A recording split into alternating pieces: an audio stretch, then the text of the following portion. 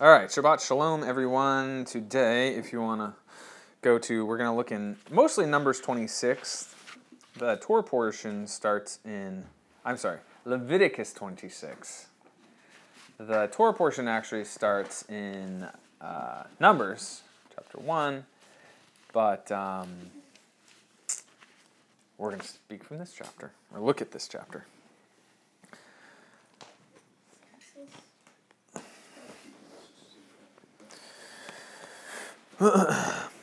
So I love this chapter because at least the way I saw it and have somewhat broken it down is in these three sections where God basically tells them,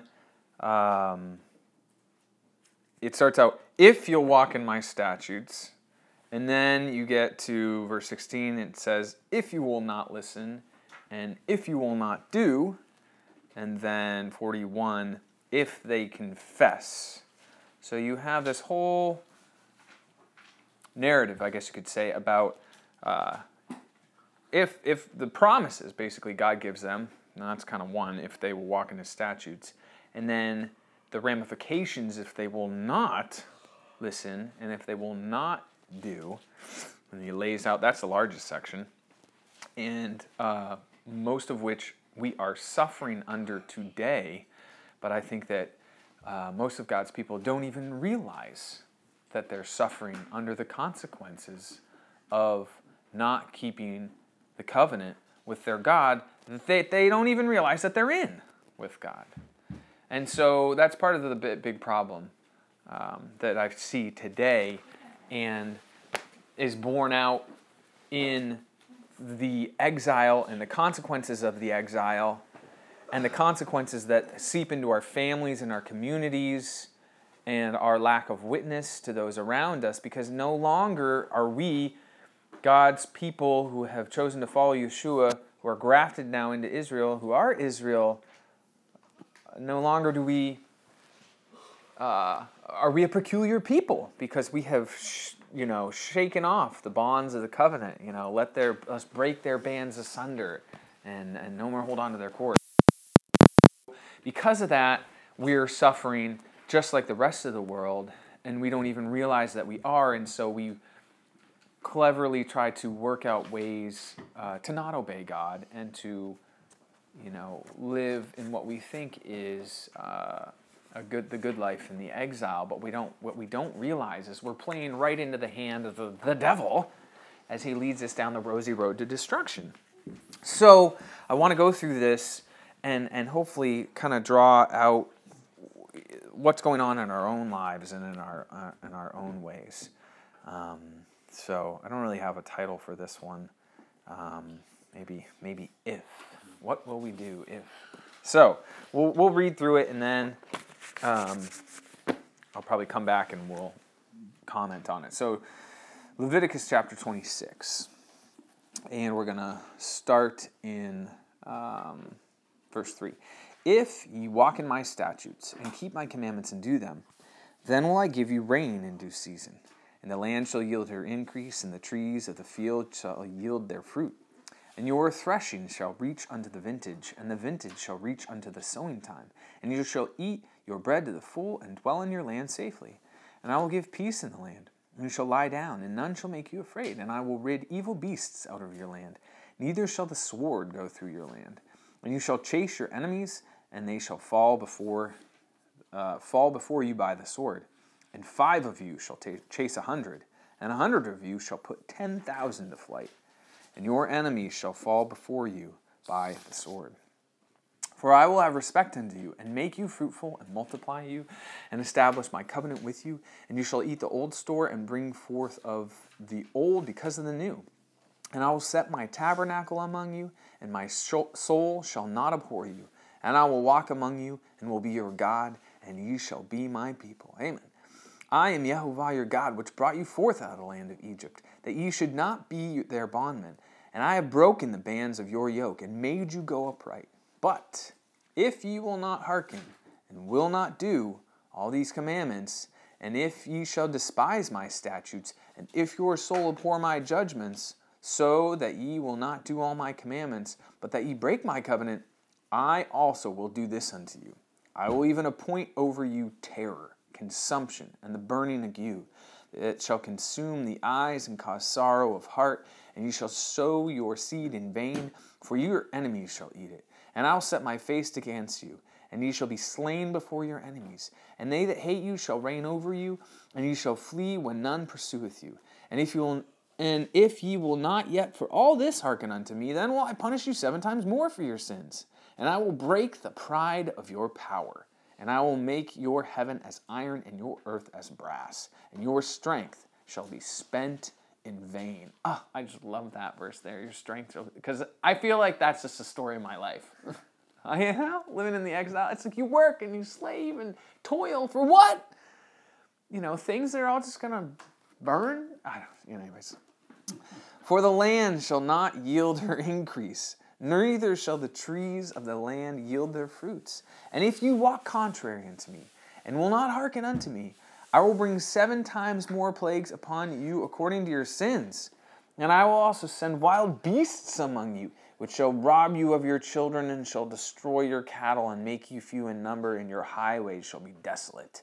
And if you will not be reformed by me by these things, but will walk contrary unto me, then will I also walk contrary unto you, and will punish you yet 7 times for your sins. And I'll bring the sword upon you, and shall avenge the quarrel of my covenant. When ye are gathered together within your cities, I will send the pestilence among you, and ye shall be delivered unto the hand of the enemy. And when I have broken off the staff of your bread, 10 women shall bake your bread in one oven, and they shall deliver you in your bread again by weight, and ye shall eat it and not be satisfied. And if you will not for all this hearken unto me, but will walk contrary unto me, then will I walk contrary unto you also in fury, and I, even I, will chastise you 7 times for your sins. And you shall eat the flesh of your sons, and the flesh of your daughters shall you eat. And I will destroy your high places, and cut down your images, and cast your carcasses upon the carcasses of your idols, and my soul shall abhor you. And I will make your cities waste, and bring your sanctuaries into desolation, and I will not smell the savor of your sweet odors. And I will bring the land into desolation, and your enemies which dwell there shall be astonished at it. And I will scatter you among the heathen, and will draw out a sword after you, and your land shall be desolate, and your cities waste. Then the land will enjoy her Sabbaths, as long as it lieth desolate, and ye be in your city enemy's land. Even then shall the land rest and enjoy her Sabbaths. As long as it lieth desolate, it shall rest, because it did not rest in your Sabbaths when ye dwelled upon it. And upon them that are left alive of you, I will send faintness into their hearts in the lands of their enemies, and the sound of a shaken leaf shall chase them, and they shall flee, as a fleeing from a sword, and they shall fall when none pursueth. And they shall fall one upon another, as it were before a sword, when none pursueth, and ye shall have no power to stand before your enemies. And ye shall perish among the heathen, and the land of your enemies shall eat you up. And they that are left of you shall pine away in their iniquity in your enemies' lands, and also in the iniquities of their fathers shall they pine away with them. If they confess their iniquity, and the iniquity of their fathers with their trespasses, which they trespass against me, and that also they have walked contrary to me, and that I have also walked contrary unto them, and have brought them into the land of their enemies. If then their uncircumcised hearts be humbled, and they that accept the punishment of their iniquity, then will I remember my covenant with Jacob, and also my covenant with Isaac, and also my covenant with Abraham will I remember, and I will remember the land. And the land also shall be left of them, and shall enjoy her Sabbaths while she lieth desolate without them, and they shall accept of the punishment of their iniquity, because they despised my judgments, and because their soul abhorred my statutes. Yet for all that, when they be in the land of their enemies, I will not cast them away, neither will I abhor them to destroy them utterly, to break my covenant with them, for I am Jehovah their God. But I will for their sakes remember the covenant of their ancestors, whom I brought forth out of the land of Egypt in the sight of the heathen, that I might be their God. I am Jehovah. These are the statutes and the judgments and the laws which Jehovah made between him and the children of Israel in Mount Sinai by the hand of Moses. So it's just a great, amazing chapter, I think. I just love it. Can I ask you a question? Yeah, sure. So, it says that I've where does it first say it? Oh, in verse 18, I will punish you 7 times more for your sins. Then it says it also in 24 and 28. Is it multiple? Like 7 times 7, 7 times 7 times 7. I don't know. Not that it matters, but I wonder if it just means, okay, I did it 7 times, now 7 times more on top of that, now 7 times more on top of that. Right. I think it just means... I know, but I just... Right. Yeah, I know what you mean. Yeah, like how many times are we up to now? I think he's getting the point across that it's going to be complete and utter judgment, And it was historically, and I think it will be again, because these cycles repeat in the history of God's people, and what ends up happening is anytime they stay in exile, they end up facing destruction and punishment because they keep living in sin, basically. Even like God sent deliverance, but Purim, Esther, that was after the exile. Those were the Jews who had stayed in the land, and God sent, saved them, basically. But, then later on, and World War II and the Holocaust, there was opportunity for much of those in the diaspora to return. A lot of them just didn't, and judgment came. And I think we're headed for that again. As it feels like you have the birth pains of the Messiah coming. But it's really about what's going on in the heart of the people. Whether or not they'll listen to God, whether or not they will choose to change, and not so much like will they pack their bags and try to get out of the exile, but will they see that their hearts are uncircumcised? Will they humble themselves, and will they turn back unto God, confess their sins, and change the way of their life and their living? And so that's why God says, if, and then he talks about his face and turning his face contrary to them, or turning his face upon them. So we start out and we see if they will walk in his statutes. And so in verse 4 we see that he'll give them food. He'll give them rain, and the land shall yield their increase, and the trees of the field shall yield their fruits. And the threshing shall reach into the vintage, that those just promise that God will provide their needs if he will walk in their statutes, because it's a symbiotic relationship in the way that God made everything to function and thrive, that when God's people are obeying him, all the frequencies align and the weather works as it should, and you have harmony, and you're conducting yourselves in the world that God has given you such that it is fruitful and it multiplies. It's this hand-in-hand symbiotic relationship. And so the problem that we have, a lot of the problems in the world, environmentally and whatever else is going on, and animals going extinct, it's because of the sin of mankind.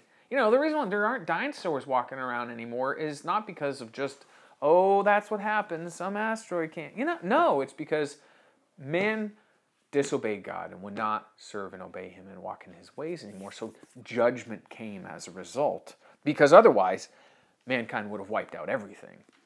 And so God in his mercy sends judgment so that there isn't complete and utter annihilation of everything. And we're seeing the same thing today. It's not because we're... What people argue and fret about as far as like public policy, vehicles, should we all be driving electric cars or not, those are all 8 steps downstream from the problem of how are we going to live and conduct our lives individually, in families, as individuals. And we all oftentimes want to point to someone else and say, well, the government, or those people over there in their house. But it's an individual thing. And so, if ye shall walk in my statutes, and will keep my covenants, I'll give you food. Things will work the way it's supposed to. The land will produce. They will have peace in verse 6. And I will give you peace in the land. You shall lie down. None shall make you afraid. And I will rid evil beasts out of your land. Again, this whole idea of harmony within the environment, the natural world, and even animals. Because, if there's an imbalance, say there's a famine, and that's what happens even in the springtime, there's not a whole lot of food. So what happens? The foxes are looking for chickens to eat, right? And so there will be a balance within nature such that the wild beasts aren't wiping out their flocks, which is keeping them alive. We're so separated from an agrarian society today because some farmer somewhere other over in the world can, somebody's not suffering somewhere and food will grow, animals aren't getting killed, and they can put it on a boat and ship it here, and, we can go to the store and we can get whatever we want. So we have insulated ourselves from the immediate ramifications of disobedience, except for judgment on a global scale, which will eventually happen. And so we have figured out in the diaspora ways to insulate ourselves from natural consequences, and so we don't see these natural consequences until it's too late. Until we have massive fallout and families fall apart and kids get killed and disease strikes, and then we say, why did God let this happen? We turn it around. But God says, if you'll walk in my statutes, you will have these blessings. They'll have peace. They won't have evil beasts, and they won't have enemies coming after them. Because as we're going to see here, that when the enemies of Israel and God's people come against them, it's because God's doing it. It's rarely, there's few instances in the Bible where it's willy-nilly God's people get attacked by their enemies without just cause of their disobedience to God. God uses the enemies as a tool of his judgment on his people. And so, again, it's not this, they just decided randomly to attack us type of thing. There's an element of spirituality to all of these things that happen in the world. It's cause and effect. So, and then also, yes, you in the back. So, he had mentioned about, when things work, I don't know if this was your word, in harmony. So let me go this way. Because I think this is very interesting. So, the world is, the big thing is they want to be in tune with the world and tune themselves harmonized and all that. The world, yeah. Yes. Yeah. But really, theirs is a disharmony from what God would want. Right. Coupled with, and I'm wondering about this even in my own life. So if you have the world disharmonizing from God, and you have God's people more and more disharmonizing themselves from God, you're headed for a nuclear explosion. It's like the atom getting split, and you're just going to have trouble. Yeah, because the only thing that holds it together, holds all things together in the universe, is when God's people are being obedient to his word. And there's some sort of critical mass level, and I don't know what that is, where eventually judgment comes on God's people. Things start to break it down. Enemies attack, food supplies are lost, wild beasts come in, and you have this snowball effect of judgment, but really it's just natural consequences for disobeying, not operating according to the instruction manual of how God designed everything to be.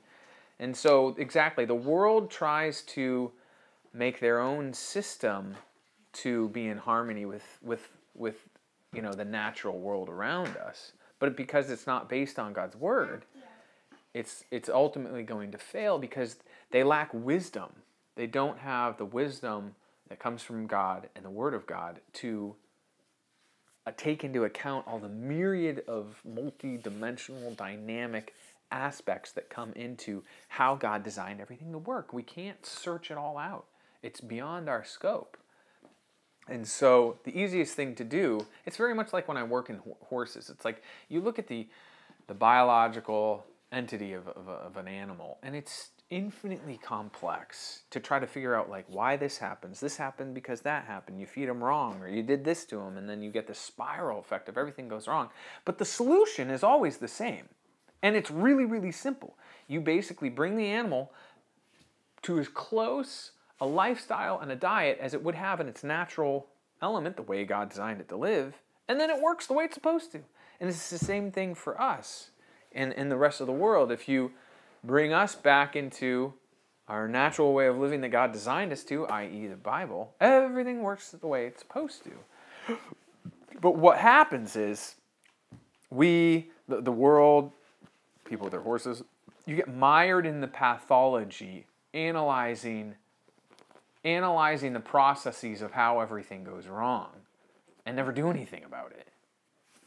And that's just a black hole of trying to figure all that out. The answer is look to the model, look to the Word of God.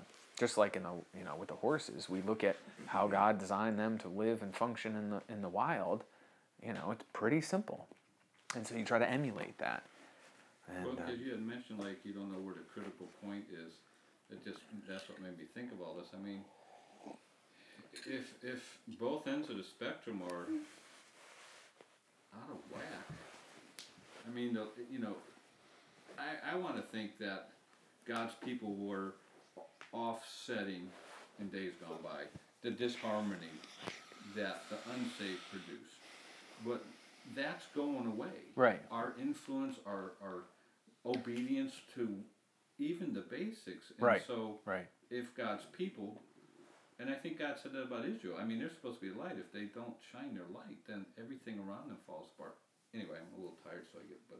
No, it's true. Well, and that's why I think, as Yeshua said, as the days of Noah, so will be the coming of the Son of Man. You got to the point where the ability to keep everything in check during the time of Noah was gone because you were down to one family, and so, the same thing's going to happen again, basically. And so anyway, let's keep going on. So if they will walk in the statutes, they will have food, they'll have peace. Verse 7, they will dominate their enemies. You will chase your enemies, and they shall fall by your sword. It's not, again, the ability for Israel and God's people to defend themselves against their enemies is not because of their military might and strength. Because you can have all the weapons of the world, but if you have a spirit of fear, it's irrelevant. Or if you don't have a spirit of wisdom in how to defend yourself and how to conduct, you're going to get outmaneuvered. And so it's their obedience to God. And then you get into verses 11 and 12. Also, if they walk into statutes, they'll have God's presence with them. He says, 11, I'll set my tabernacle among you. My soul shall not abhor you. I will walk among you and will be your God, and ye shall be my people. So his presence will be with them, because God can only dwell in the camp when it's clean. And that's why he wanted to leave them, and that's why he ended up instituting the whole tabernacle, because you can't just come unto God willy-nilly. That's why initially he had to he had to meet with Moses outside the camp before the tabernacle was built, because they were an unclean people. And so God says to us, he'll be a little set-apart place, a small tabernacle for us wherever we dwell in Ezekiel, in the diaspora. And so we too have to purify our lives so that God's presence and his wisdom and his influence and the instruction and the stream of communication can flow, so that we can conduct ourselves and reap the blessings of what we're supposed to from God's word. That's even parallel in 2 Corinthians 6:16, where it says, "And what agreement hath temple of God with idols? For ye are the temple of the living God. For God hath said," and it's right from where you are, "I will dwell in them and walk in them, and I'll be their God, and they shall be my people." Right. Yeah, exactly. Yep. Interesting. Yep, exactly. So, and then we come into verse 14, where it says, "But if ye will not," if there's another if again, "if you will not hearken unto me, and will not do." So, the idea of hearkening and listening is always in the Bible, not always necessarily, but oftentimes when God's talking in relation to his people, it all has to do that they hear what he says, the instructions, but then they do it. It's like when we say to our kids, "Did you hear what I said?" i.e., why aren't you doing what I told you? And it's the same thing for God's people. So if they won't listen, and if they won't do, there's going to be terror and sorrow. So again, I want us to see this how it all starts. It's very much in the inner core of who and what people are. So if we go back if they will walk in my statutes, the first thing he says is you'll have food, right? Because that's what do our lives revolve around? Food. If you don't have food, like what are we going to eat? Immediately terror sets in because you'll be dead pretty quickly without food. And so if they don't listen and they don't do, they will have terror and they will have sorrow. That's in verse 16. I will do, so notice also this is God. I will do this unto you. I will appoint over you terror, consumption, the burning of you shall consume your eyes, cause sorrow of your hearts. You'll sow your seed in vain, and your enemies shall eat it. Again, there's the food. You're going to be in terror, you're going to be in sorrow, and your enemies are going to take your food. And this is something God does. 17, He sets His face against us. And you shall be slain before your enemies. So again, God, when He sets His face against His people, He sends their enemies against them as His tool of punishment, basically. And so they're not going to have food. They're going to be in terror and sorrow. Everything that they're supposed to have, confidence and chasing their enemies and food and blessing and no evil beasts, just the opposite happens. Because again, you work in harmony with something. It's like magnets. If you have them function in the ways they're supposed to, they come right together. If they're not, they'll push each other apart, and there's nothing you can do to put them back together.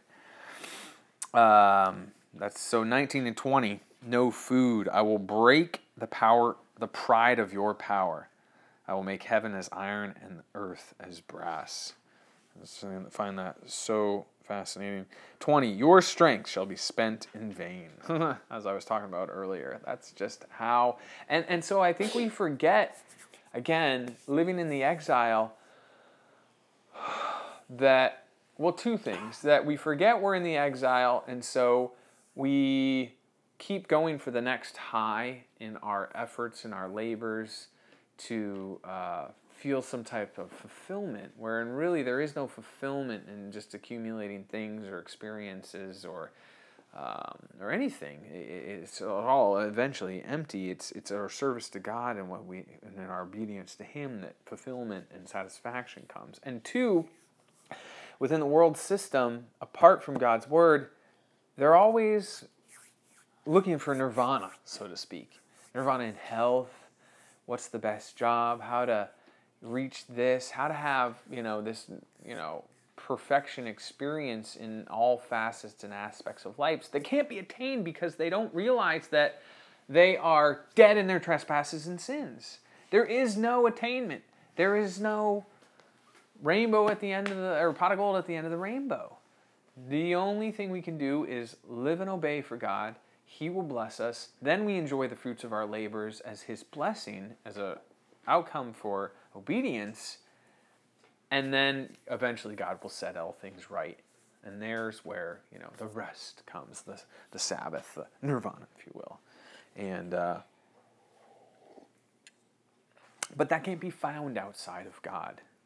It will just be a slow death, basically.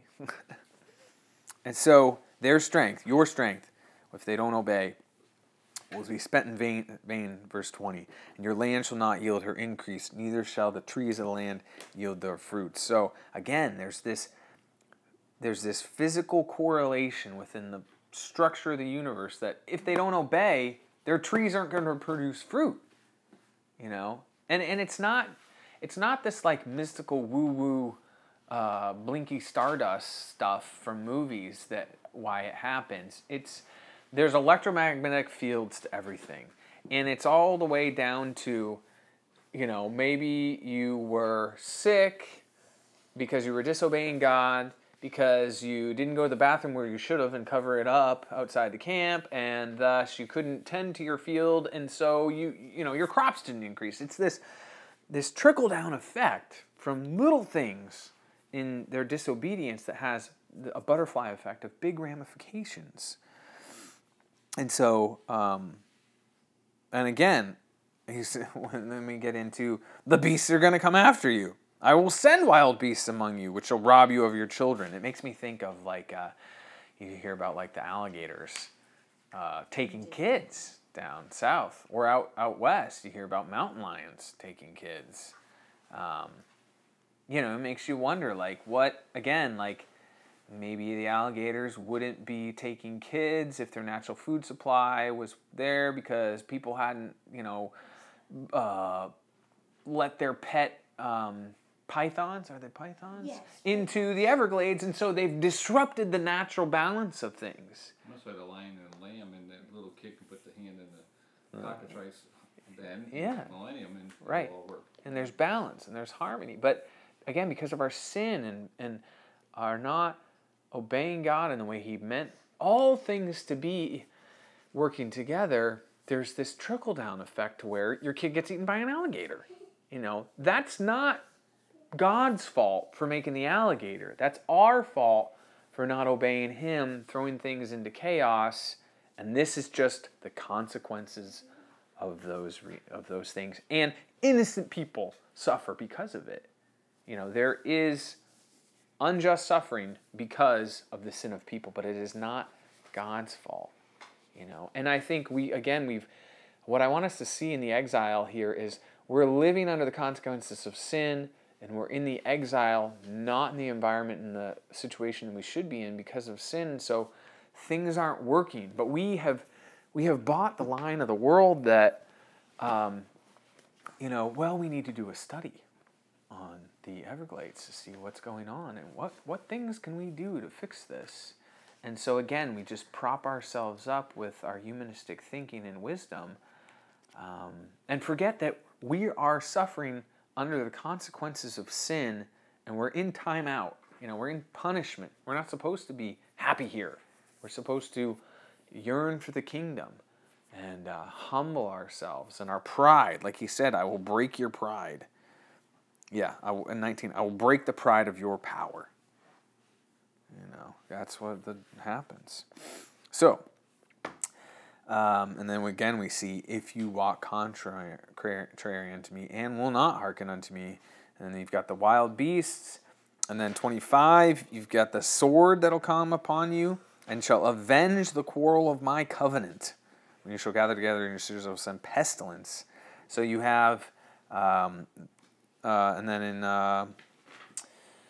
29, starvation. That's what it is with eating the flesh of your sons and the flesh of your daughters. It gets so bad that there will be famine and starvation.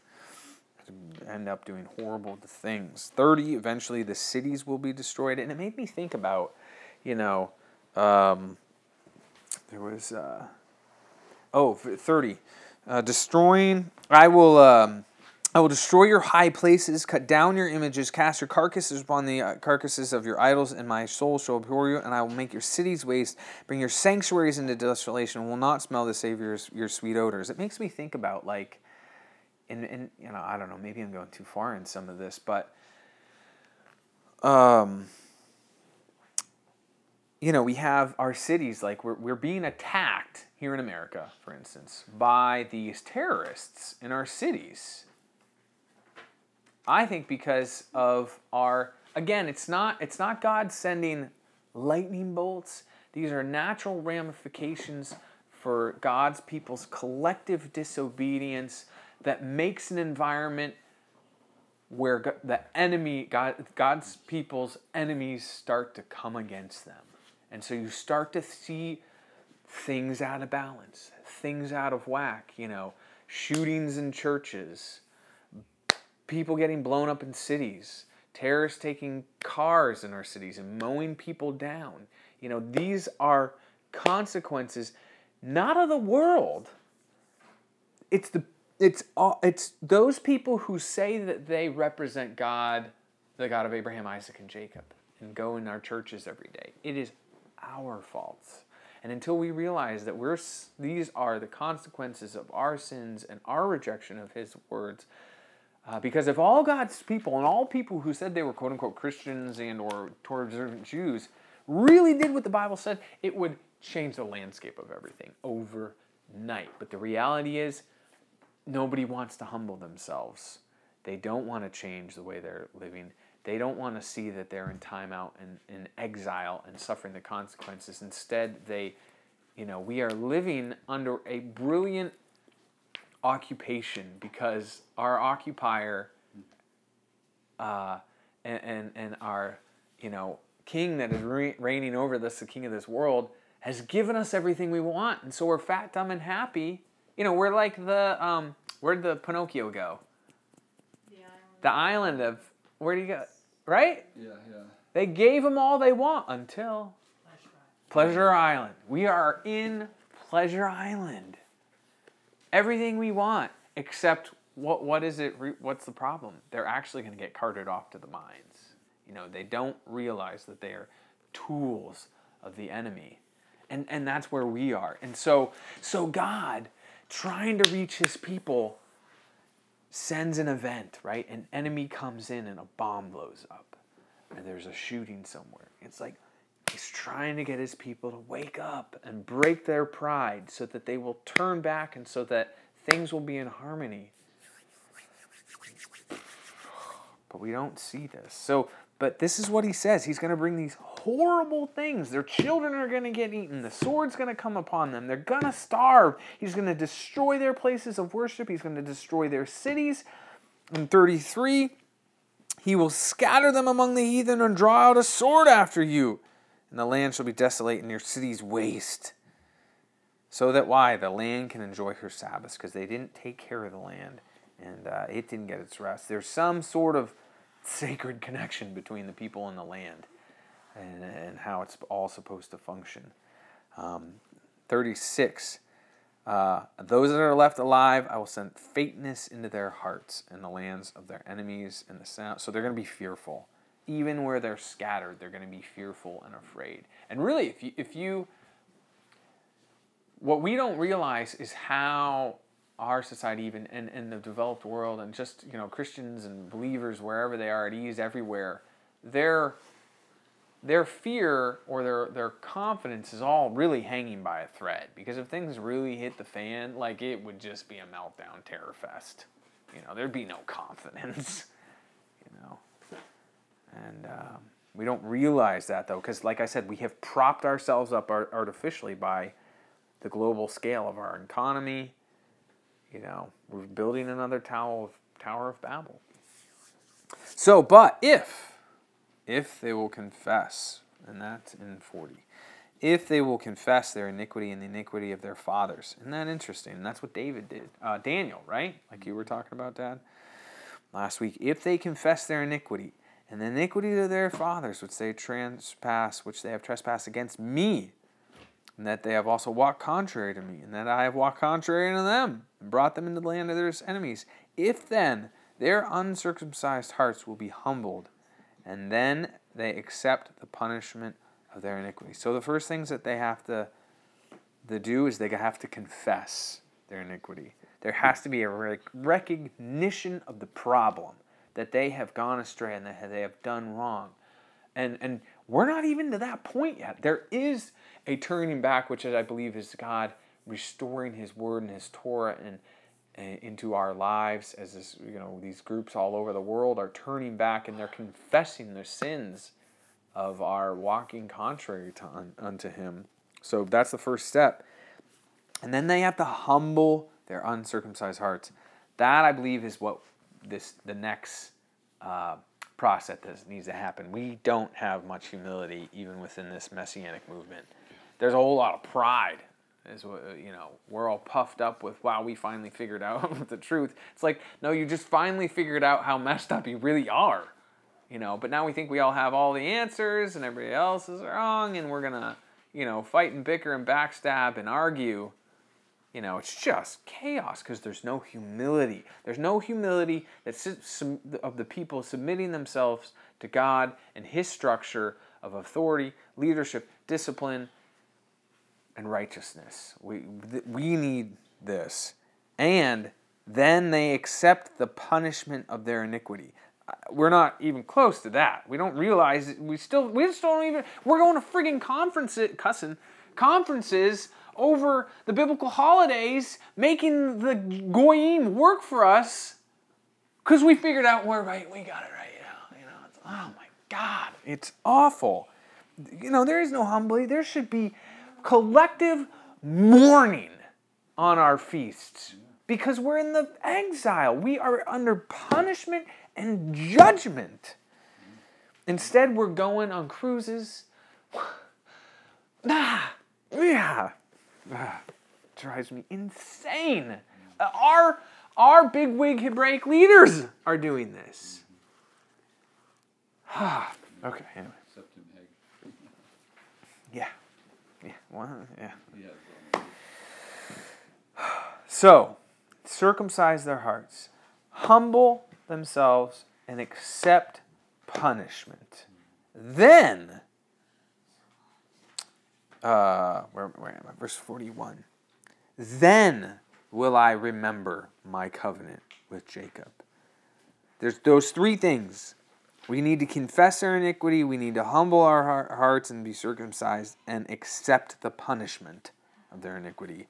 Then he'll remember the covenant of Jacob. And I will remember the land.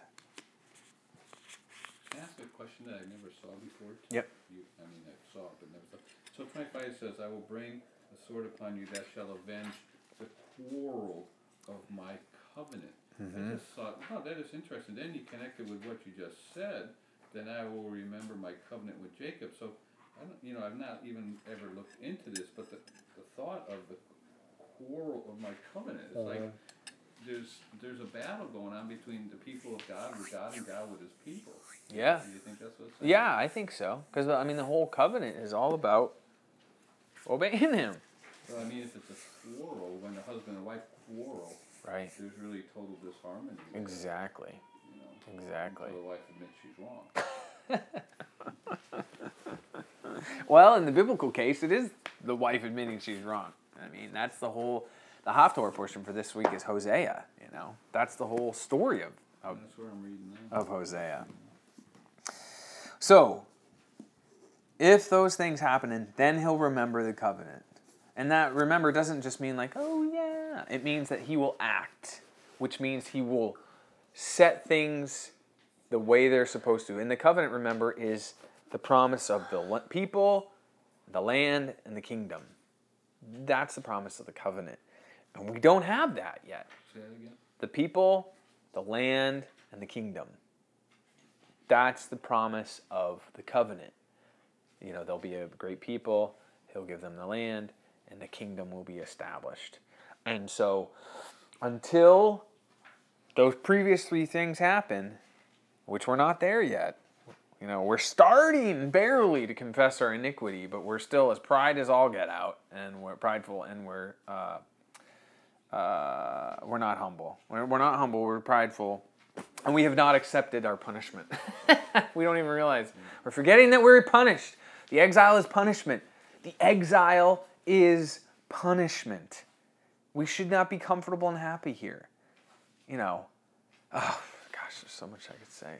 It's like, we're running. We have been lulled into complacency in the comfort, especially I can only speak for America and this American life and our opulence that we have, and our strength is spent in vain, trying to attain the quote-unquote American dream. That is not what the dream is for the people of God. We should be spending our time and our energies to build the kingdom and to extract ourselves from the exile as much as we can, that we can be used by God. Not crap on Disney World, because I hate Disney, but not spending thousands of dollars to spend a week down in Disneyland, or something like that. Take your pick,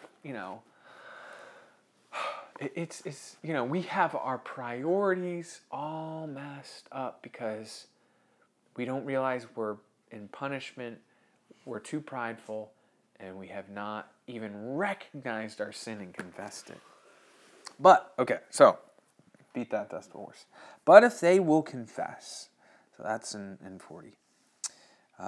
If they will confess their iniquity and the iniquity of their fathers, what they have trespassed against me.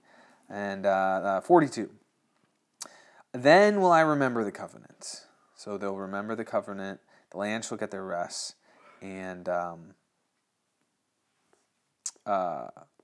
he will restore them. I also remember the covenant of Abraham, and I remember the land, and the land also shall be left to them, and shall enjoy their Sabbaths, because they've despised the judgments. Yet for all that, when they be in the land of their enemies, I will not cast them away. Verse 44. Neither will I abhor them to destroy them utterly, and to break my covenant with them, for I am Jehovah their God. But I will for their sakes remember the covenant of their ancestors, whom I brought forth out of the land of Egypt in the sight of the heathen, that I might be their God. I am Jehovah. So God never leaves us completely forsaken. Even in the exile, if we will turn back to him, he will turn to us, remember us, and be our God. What I always find interesting is it doesn't go on to say, and I'll immediately rescue you from all your problems. He doesn't say that. There's still consequences for sin.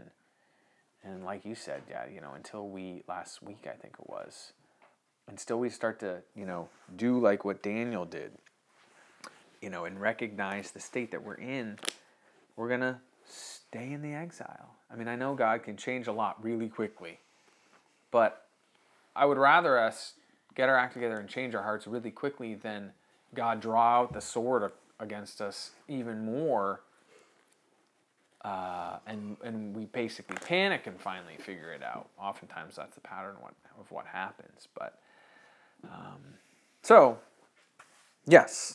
So, in thinking about it, it's been really fascinating to sit here and think about all this. So I don't think God's people are going to get straightened out. And I wonder, is it the tares among the wheats, and it says, let them grow together because of your until the end. Yep. I mean, I think we're so entwined. It's a little twist on it. I think we're so entwined with the world at this point, individually. I mean, I'm sitting here not blaming the world or other Christians. I'm looking at my own life. It's like, now to try to extract my tumor from this world, it's so entwined. You're going to bleed out. It's beyond operation happening. I don't think it can be fixed. So the state of Christianity, the state of the Messianic movement, we're so caught up and entwined in everything. There's just no separating from it. Right, not until the end, because that's what I believe that parable that tares the wheat is. They grow up together. We are in the diaspora, and eventually the harvest will come. Yeah, God has. And God will separate the wheat and the chaff, and the tares will be bundled up and burned. But what happens when right before the harvest, the wheat produces fruit, and the wheat, because of their heavy production of fruit, bows down. And what stays standing is those tall, prideful weeds. So there will be a visual distinction between the wheat and the tares just before the end and the harvesters. But you still have to cut it all down. You have to leave it until the end. And so there's not going to be a separation until Yeshua returns, basically. But there will be distinction, and fruit will be born such that those who are his people will, with their heavy load of fruit that they have, that picture of the wheat, they'll bow down before him. And there'll be humility, and there'll be, what are those things? They'll have their circumcised hearts, they'll confess, change their heart, they'll be humble, and they'll accept the punishment. That is, and then because of that, they produce the fruit. I wonder if, because just finishing Daniel, and this may not be, but he said, go thy way, Daniel, for the words are closed up and sealed to the time of the end. Many shall be purified and made white and tried. But the wicked shall do wickedly, and none of the wicked shall understand, but the wise shall understand. It seems like what you're saying is that fits in with trying to help. It says, and such as do wickedly against the covenant shall he corrupt by flatteries, but the people that do know their God shall be strong and do exploits. Right. So I wonder if the end time, which is what Daniel's talking about, is going to bring us to the point where, I'll lose my train of thought here, but whatever you just said. Yeah, distinction, basically. There will be a distinction and a wisdom, and it'll play out into what I want us to start to see is, because I can only, for me, I'm a pretty simple person, and I can only think of this and just like, okay, now, that's all fine and great. We read this, but like, what the heck do I do with my stupid self in my life? And for me, this thought process needs to permeate into the fabric of our lives so that we start to think like, well, wait a minute, why am I spending money on that? Should I be watching that? And part of the way that it helps me is like, for instance, if I lived in Israel, and I wouldn't let my kids watch any of the stupid Disney movies, So then I'm thinking, well, why am I doing it now? Because I wouldn't want that foreign, pagan, godless societal influence into my family and into my community, right? Because that's not who we are. So in the exile, yes, we're going to be exposed to it, but we have to make conscious decisions in what we do in our daily life. How much are we allowing the exile to infiltrate us? Or are we saying, yes, we live in the exile, but like Fiddle on the Roof, this is how we live, in our home and in our life and who we are as our people. And so, there's some event going on Saturday. Well, that's not who we are. We're not going to be there. Whatever. You know what I mean? So applying it into your daily life, what are we spending thousands of dollars on, and I indict myself in all of this as much as anybody else, I'm not just pointing the finger at everybody else, yes, but I understand too, we have to live in the exile, God knows we're here, but we are to occupy, right? Like he said to the servants. So he has given us funds, right? Our Bibles. He's given us money. He's given us substance to trade. And so he expects a return on his investment, not just to bury it in the ground and go about our business. That servant is not looked upon happily. Well, I know I beat this to death, but for me it's true. Until we get to a point where we say, no, my harp is hung up on a willow. Right. I can't do the Lord's song in a strange land. I really think that's where I need to come to, because they realize, well, wait a minute here, this is not where I'm supposed to be. Right. Yeah, I can look out there and see all this splendor and all this wonderful stuff, right. But I'm not in my land. Right. My God isn't in charge. Right. I'm not living as I should, and you want me to sing a praise song right now? Well, and that's it. I mean, it's a perfect picture today. Like, the exile isn't fresh anymore, Right, We're so far removed. We forget that we are captors in a foreign land, captives in a foreign land, unable to return to our homeland that is occupied by our enemies. And they have a temple to their God on our Temple Mountain. That should boil the blood of every God-fearing person in the world. But it doesn't. And so it sits there. And we sit here and have barbecues. But there's good news, because there are a certain amount. God has his remnant in every generation that if they confess, they'll humble themselves, circumcise their hearts, accept the punishment, and he will remember the covenant in the land. God does that somehow in his own time and perfection. And so we who God has somehow in his mercy changed our hearts and our lives, we have to start being the point of the spear and accept the consequences that come with that, living in the exile. But there's blessing in that, So, anyway, all right, wrap it up. Heavenly Father God, thank you for this day and this Shabbat and this time to be together. And though we are small, I just thank you for your blessings and that we are able to have your word and that it is preserved and we can apply it to our lives and we can reap the blessings of it. And I pray that you would just keep us humble, help us to turn back to you, accept the punishment, analyze our lives, conduct ourselves as we should, be a light, and get us out of the exile soon.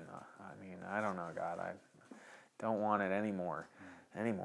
punishment in exile. But it's all in your timing, and we just put that in your hands. But I ask that you would remember your covenant and act. And we just bless you for all these things. In Yeshua's name, amen. So how do you find that balance between the exile and